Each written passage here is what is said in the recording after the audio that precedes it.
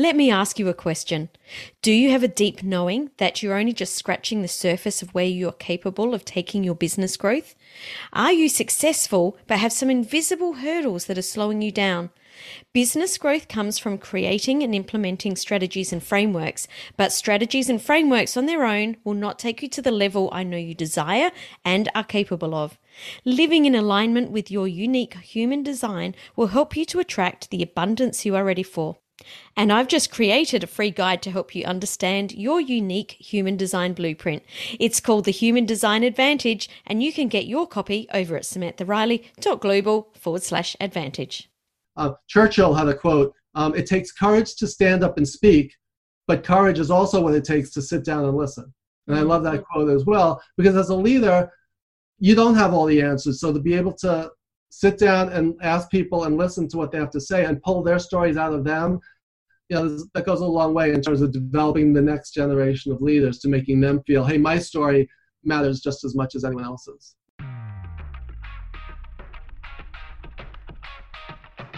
Thought Leaders Business Lab is for you, the business owner, entrepreneur, the expert in your field who wants to be seen and heard as the influential thought leader in your industry. My name is Samantha Riley, and I've been building and growing businesses for over 26 years, and I've learned there are 3 key areas to your success: your mindset, your talents, and the people you surround yourself with. Each week, I interview successful entrepreneurs and deep dive to discover the exact strategies that they have used to build their business so that you can experiment and implement these strategies in your business too. Welcome to the Thought Leaders Business Lab. Welcome to the Thought Leaders Business Lab, Todd. It's so awesome to have you here joining me today. Thank you, Sam. This is great to be here.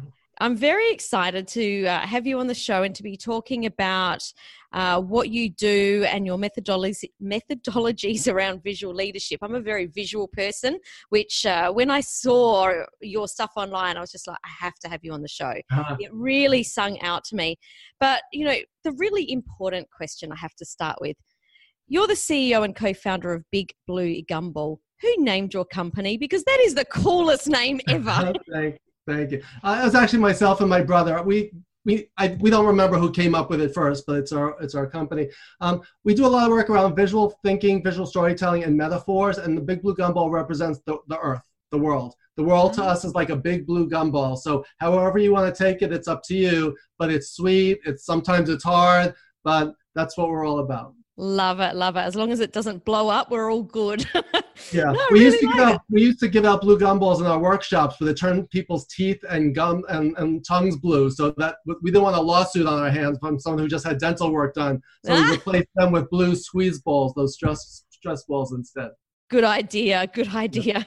So why don't you start off by sharing a little bit about how you got to where you are? Because I know you've got a very long and varied career, and I'd love to have the Cliff Notes version of how you got to where you are today. Sure. In my NYU class, in my final session, I give my students my entire career history in under 5 minutes, but I'll give you mine in under 3 minutes. So basically, long story short, I grew up in Queens, New York. I'm coming to you from New York City. And I always wanted to work in television. I love television. And I did my TED Talk last year, my first TEDx talk, and talk about how my dream was to be either Superman, or if I had a fallback position, it would be Batman. But if I couldn't be either Superman or Batman in real life, then I'll settle for a job in the TV industry. So everything I did was geared towards working in TV. So my first job out of college was working in advertising in New York for Ogilvy and Mather. But I really wanted to work in production. So I packed my bags and my cape, my Superman cape, and I flew out to LA, and I moved out there. And I spent 10 years in LA working for a number of the TV studios and a couple of TV networks. And then I found myself in the theme park business as a project manager. So I did that for 10 years. And then after 10 years in LA, it was like kind of just time to come home. So I moved back to New York. And then I found myself just by accident working for a management leadership training company, and I got hooked on management leadership books, and I've been doing it ever since for the past 20 years. So in a nutshell, that's my whole resume. Don't you love those accident moments that completely change your life? I hear them on this show all the time, and I think it's really cool. What else? A lot of times people talk about having a career path, but I say it's more like a roller coaster. A path implies that it's laid out for you and you take the steps. And I guess some people have that, but most people are on a roller coaster, right? How many people are doing at age 40 or 50 what they envisioned doing when they were 20 or even 30, right? Absolutely. I used to talk about it being a roller coaster as well until my husband said, what you guys do is not a roller coaster. It's like standing on the top of a hill with, your little, race car, and you just like push off at the end and you just don't know where you're going to end up. And you've got no control over it. Yeah, one of the chapters in my book uses the analogy of, I don't know if you know Nik Wallenda, the wire walker, but he walked across the Grand Canyon. And I paralleled being an independent entrepreneur, thought leader, to walking across the Grand Canyon on a tightrope every single day without a net, because you literally never know what the day is going to look like. And you can't look down, you can't look back, you just got to keep moving forward. Oh, that is such a perfect metaphor. That describes what my day is like every day. You talk about, or one of your catchphrases is, I see what you're saying. I absolutely love this. And what I found, I just want to share this little story, is when you sent through your bio and all of your links for us to research you, one of the things you did was sent through your bio in a visual version, which I've never seen before. And that's it. And, I went to prepare for the interview this morning and I was like, okay, I remember you started in New York, and I remember then you went to Hollywood, and then I remember you were in New York. And then I thought, I remember there was a Walt Disney logo, and I remember, I thought, wow, how cool is that? Is that have I remembered that because I'm a highly visual person? And do other people remember things like that? Because I found that so powerful. Thank you. Yeah, I mean, we're all visual people. Science has shown that our brains are just wired visually. So again, there's the different learning styles, like auditory, there's VARK, visual, auditory, read and write, and kinesthetic, right? So we learn in different ways, but we all have all four of them within us to different extents. But visuals, we just take in information through our eyes. And if you look at text and you look at a picture, the picture is going to resonate. It's actually a principle called the picture superiority effect, that we remember pictures like X number of times more than we remember text when you look back at it. So just like with your example with my resume, if you're looking at a text resume, you may have skipped over Disney, but you see that Disney logo, it's embedded in your brain, right? It's also called dual coding theory, where both your left brain and right brain registered one part the text, one part the logo, but together it makes it more memorable. So so you're exactly right in that example. Love it, love it, love it. What is visual leadership? Because I know you've just written a book, Visual Leadership, Leveraging the Power of Visual Thinking in Leadership and Life. I'd love you to share, from a starting point, what does that mean? Sure. Visual leadership, and the way I spell it, I actually have the trademark now on the word visual leadership spelled as one word with a single shared capital L. And if you think about visual leadership, picture a Venn diagram, with the interlocking circles. Visual leadership is where visual thinking and leadership meet, right? So when I do workshops around, or in my NYU or Columbia leadership classes, when you ask people, what are the first words that come to mind when you hear the word leader or leadership or leading? The word vision is always one of the top 3 words mentioned. So what does it mean to have a leadership vision? What does it mean when we call someone a visionary leader? It means they picture something in their mind's eye, future possibilities that are better than, different from, and better than the current reality. But as a leader, how do you get that picture, that vision from your mind's eye into someone else's? You need to do that through visual communication. So it would be nice if you could just connect a wire from your brain to someone else's and download it. No kidding, right? That would how be easy so would much that be? easier.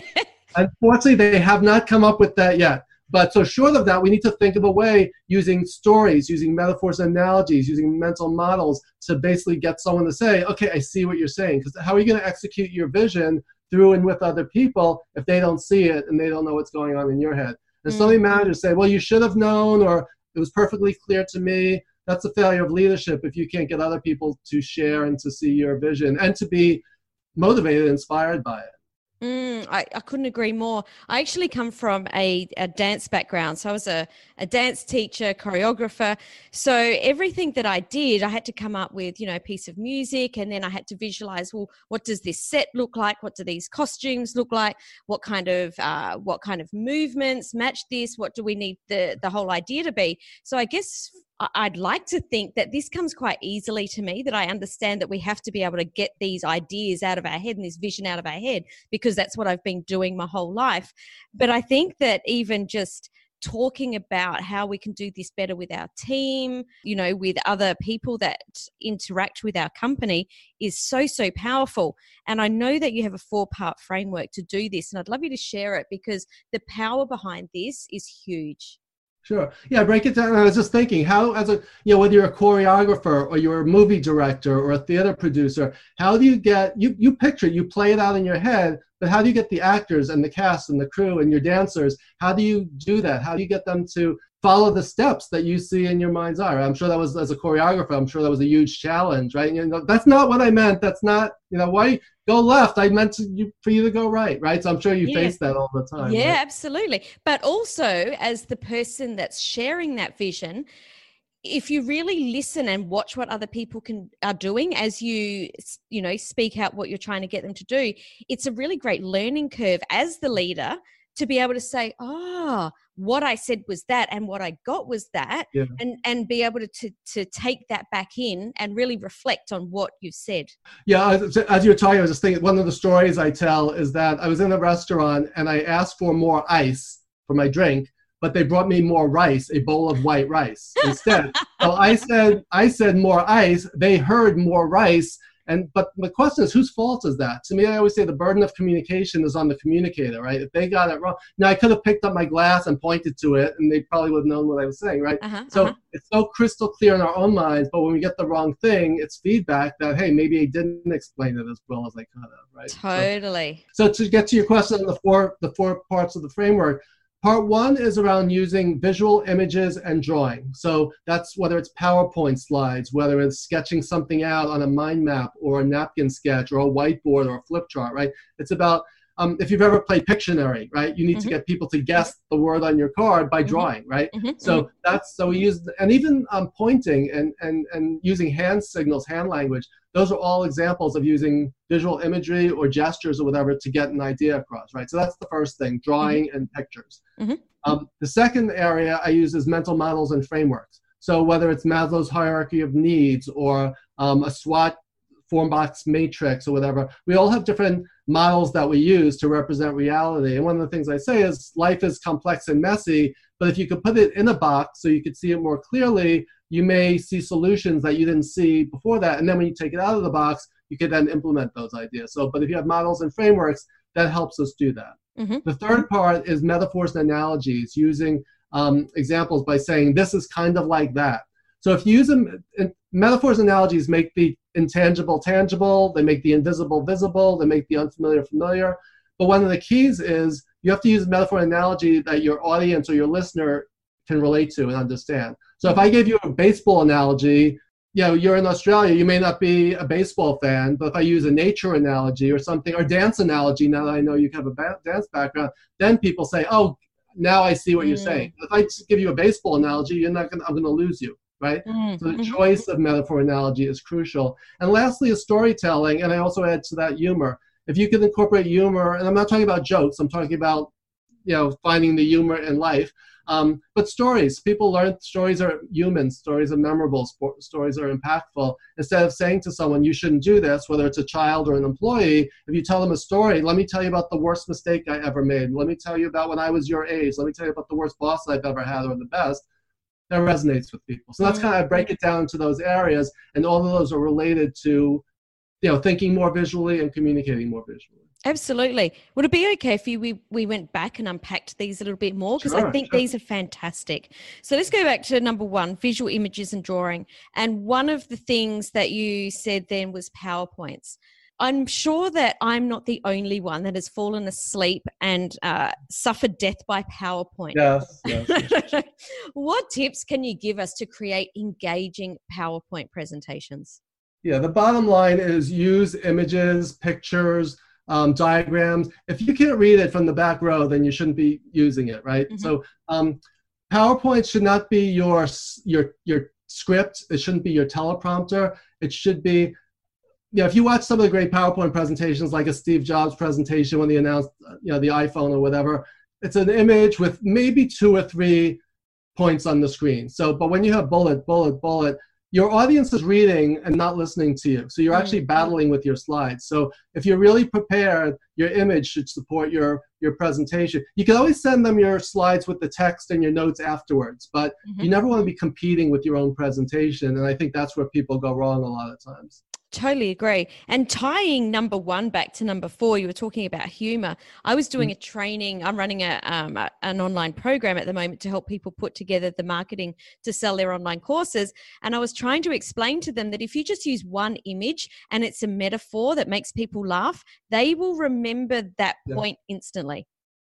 Because people walk away from my workshops all the time going, I'll never forget that image that you put up with the, the male maid wearing the little tutu and the, blah, blah, blah. And they'll tell me all about it. So it's something that I like to do a lot, which I guess is 1, 3, and 4 all together. Yeah. When you use them in combination, it's even more powerful. So a real life example, I very often close my workshops and my NYU and Columbia classes with this riddle, and let's see if you could get it. I show a picture of 5 frogs sitting on a log, and I say there are 5 frogs on a log. One decides to jump into the pond. How many are left? And everyone's like, well, 4. But I say, no, it's still 5. He decided to jump into the pond, but he didn't actually do it. So you could decide all you want, but if you don't actually do it, you're not going to get any results. So it always gets a laugh. So between the visual of the frogs, the fact that it's a riddle that makes them think about it, and there's the story associated with it, they remember that, I could make all these commitments on paper, but if I don't take action, no change is going to happen. It's like, just a simple, quirky riddle. It's not laugh out loud hysterical, but the humor and the visual makes it powerful and memorable, and people always remember that. Love it. And I would have got it wrong too, by the way. I said 4. It's a trick question. Well, I'm glad that you didn't make me answer that. Awesome. Number 2, mental models and frameworks. Now, I love models. And it's one of the things that you mentioned before we started recording was that you saw one of my models on LinkedIn, and obviously you've remembered it. A lot of people get really confused on this, saying, but what I teach is so much more complex. It doesn't fit into a model. Mm-hmm. I know what I would normally say, but I'd love to hear what you would say to these people. Yeah, I think what happens is if you take like a matrix and say it doesn't fit in, it may not fit in. That might not be the right model for you, right? So you need to figure out by looking at the situation. That's why I say pick up a pen. That's where it relates back to point 1.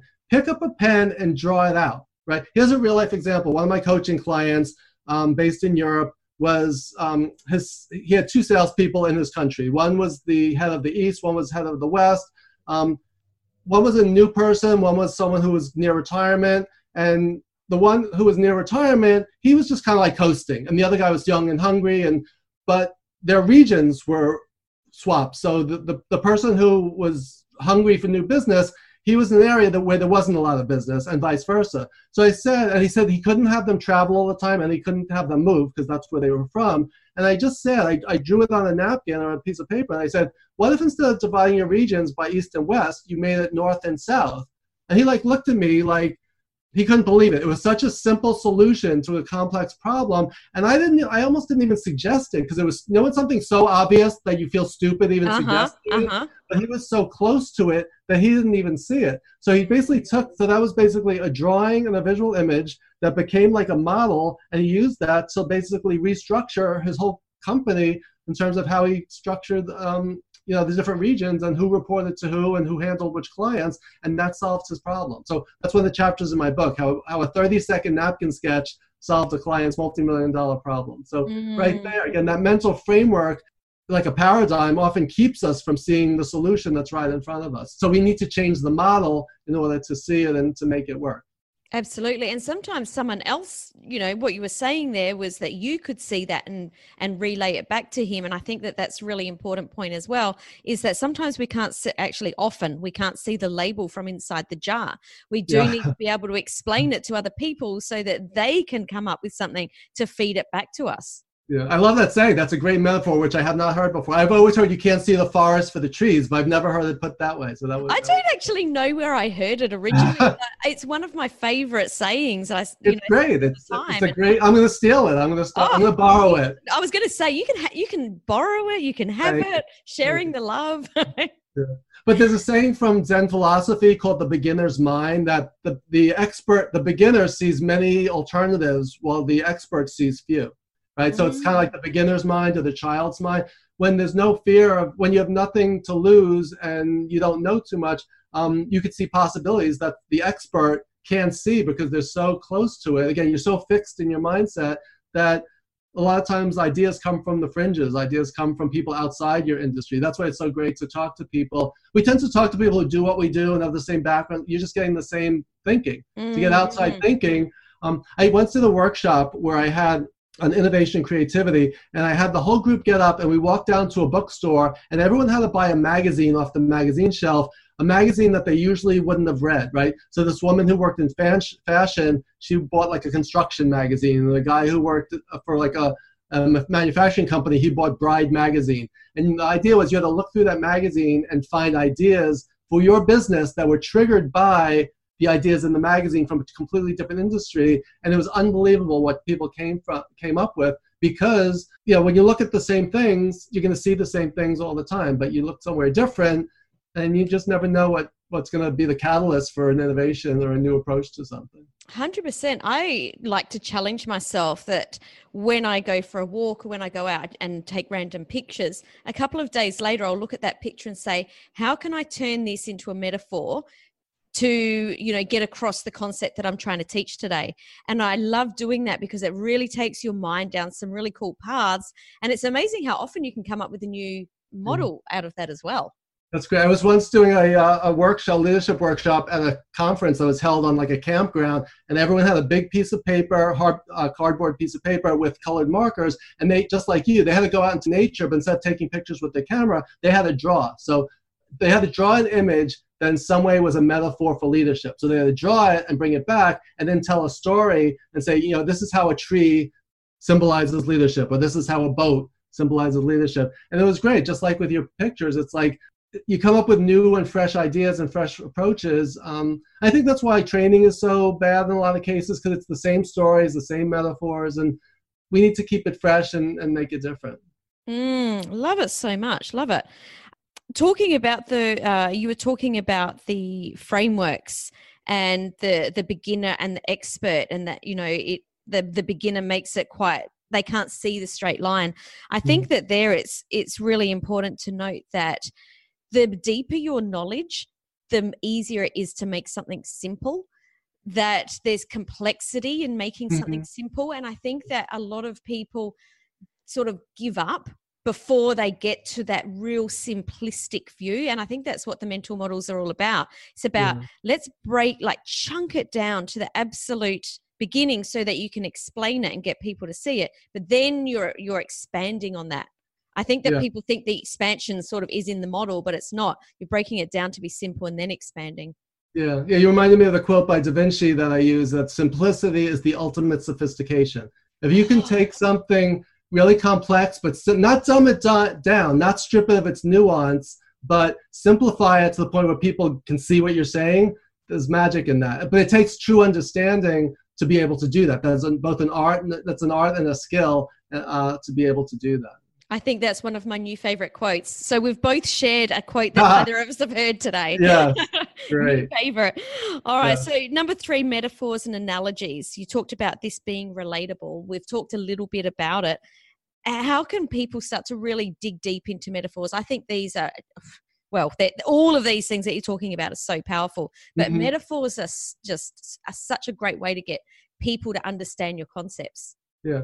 Even just the way you asked the question, you said dig deep, right? We're not physically getting a shovel out and going into the dirt, right? We're metaphorically digging deep. And to continue that analogy, just think about nature, right? We can all relate to nature regardless of our background. So you could say, we're going to dig deep into the problem. We're going to try to get to the root of the problem. We're going to plant the seed for new ideas. We're going to go out on a limb and take some educated guesses. And then we're going to try to see which of the ideas bear fruit. And the low-hanging fruit is where we should start with. So right there, I just used one tree and like 6 different metaphors, but I'm sure you got each and every one of them because they're universal, right? So we do that all the time without realizing it.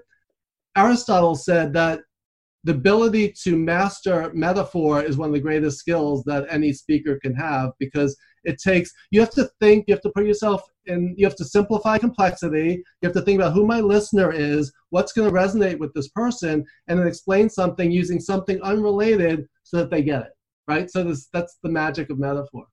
Love it. And that was and I majored in English literature and Shakespeare as an undergrad. So when people say, what are you going to do, for a living? My father said, what are you going to do? Sit around rhyming all day, as a poet? But having a background in literature gets you to think in terms of metaphor, analogy, alliteration, language, character. So there's a lot of benefits to also reading fiction, reading poetry, music, dance, right? Get your business ideas, but from other places. And that's how you come up with really innovative, creative approaches to things.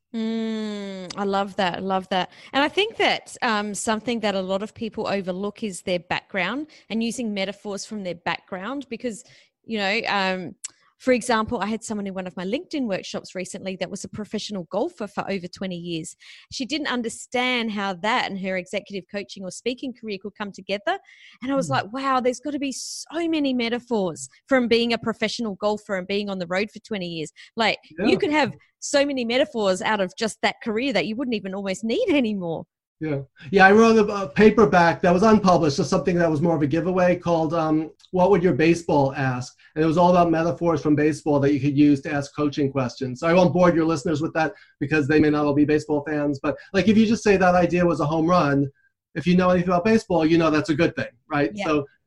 So, but again, if someone doesn't know, they may not know. Real life example, I said to my students, someone sounded like a broken record because they kept repeating themselves. But if you didn't grow up listening to, like us baby boomers, listening to vinyl record albums where the needle got stuck and you sounded like a broken record because it skipped or it got stuck in the groove, a millennial who grew up listening to CDs wouldn't have had that life experience. So she took it as, when I said broken record, she thought it was a good thing, like you broke the world record in something like in the Olympics. So she took that and it made no sense to her. And the reason was because her paradigm was different. So she took what to me was a common expression and didn't understand it because her mindset was different. So that's a really real world example of that. Yeah, that's awesome. I'd never even thought of that. Actually, that's funny. I do remember one of my students when I talked about records, and this was years ago, because obviously records haven't been around for quite a while.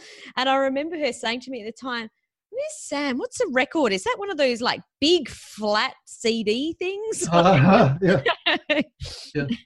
Because even now I'll say, I'm going to tape this TV program tonight, but we're not using tape, right? It's a metaphor at this point. At one point we did use video cassette tapes. We still could say we tape a show, but you're using it now as a metaphor because you're not literally putting it on tape anymore, right? Yeah. But it becomes part of the language, part of the way we speak. Yeah, good point. Needs context and to be relatable. Yeah. Awesome. Number 4, storytelling and humor. And I love that you've put humor in with storytelling. Tell us more about this. Yeah, I mean, people, just like, the little riddle about the 5 frogs on a log, humor lightens the mood. It's memorable. If you can make people laugh and engage, again, not jokes. It's not like, hey, did you hear the one about, that's not what I'm talking about. I'm talking about finding the humor in human behavior, finding the humor in life. Real life story. This is the one that gets the most attention from people, and it's in my book as well. I was working for a TV network in Los Angeles earlier in my career, and my boss's door flung open, and I felt something whip by my head, and she threw a whole box of pens at my head because they were the wrong ones. She wanted medium point pens, and these were fine point pens. But the other way around, she wanted the fine point, these were medium. So she started screaming at me at the top of her lungs. It was as if I, killed her entire family. You wouldn't scream at someone that way. And I just ordered the wrong box of pens. It turned out I didn't order the wrong box of pens. The office supplies guys sent up the wrong ones. But in retrospect, it's funny because it's so crazy. But when you're going through it, it's not funny at all. It was so abusive and so extreme.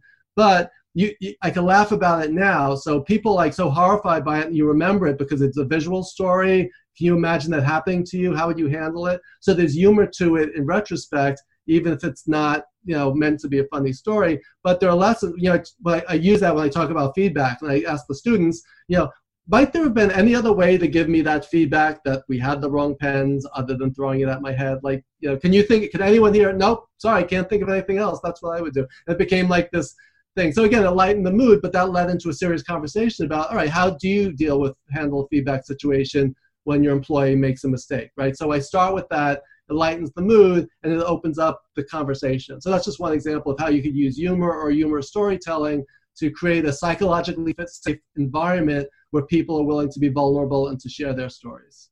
So what you're saying is that by using humor, it lowers people's walls so that they're able to dive deeper into what they're talking about. Yeah.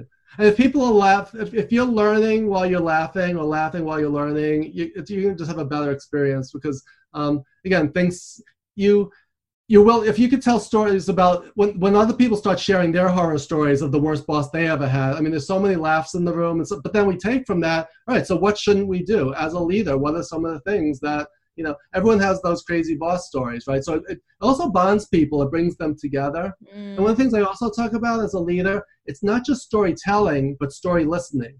Can you create an environment, and are you willing to listen? Churchill had a quote, it takes courage to stand up and speak, but courage is also what it takes to sit down and listen. And I love that quote as well, because as a leader, you don't have all the answers. So to be able to sit down and ask people and listen to what they have to say and pull their stories out of them, that goes a long way in terms of developing the next generation of leaders, to making them feel, hey, my story matters just as much as anyone else's. Awesome. So I'd love you to share, for people that have listened to this, they'd like to get a copy of your book or to stay connected with you. How can they do that? Sure, the best way is through LinkedIn. And I'm the only Todd Churches in all of LinkedIn in all the world. So TODDCHERCHES, just link in with me. Happy to connect with anyone, anywhere in the world. And my book just came out literally last week, and it's available on Amazon, Barnes & Noble. I'm not sure if it made it to, it just made it to the UK the other day. Not sure if it's in Australia yet, but within the next few weeks, it should be everywhere in the world on Amazon. Beautiful. Love that. So Todd, I really, really have enjoyed talking to you about this today. You've talked about a lot of different things. If there was one thing that you wanted to leave our listeners with, what would it be? Yeah, I would say there's a quote by Marcel Proust that the real voyage of discovery consists not in seeking new lands, but in seeing with new eyes. And it's just like your example with going out with your camera and taking pictures. It's like, be intentional. You could look at your house, look at your spouse, that even rhymed. You can look at anything with fresh eyes and notice something that you've never noticed before, and it becomes new again. So right now we're all in New York anyway, we're sequestered at home due to the coronavirus. So we need to find ways to entertain ourselves and keep our minds occupied. And one way of doing that is to think differently, look at things differently, connect with our significant others differently, and just, again, be open to new ideas and new possibilities. Love it. Todd, thank you so much for coming on the show and for sharing your wisdom and your methodologies. I really appreciate you, and best of luck with the launch of your book. Thank you, Sam. This was great. I really enjoyed talking to you. Thank you. Ciao, ciao.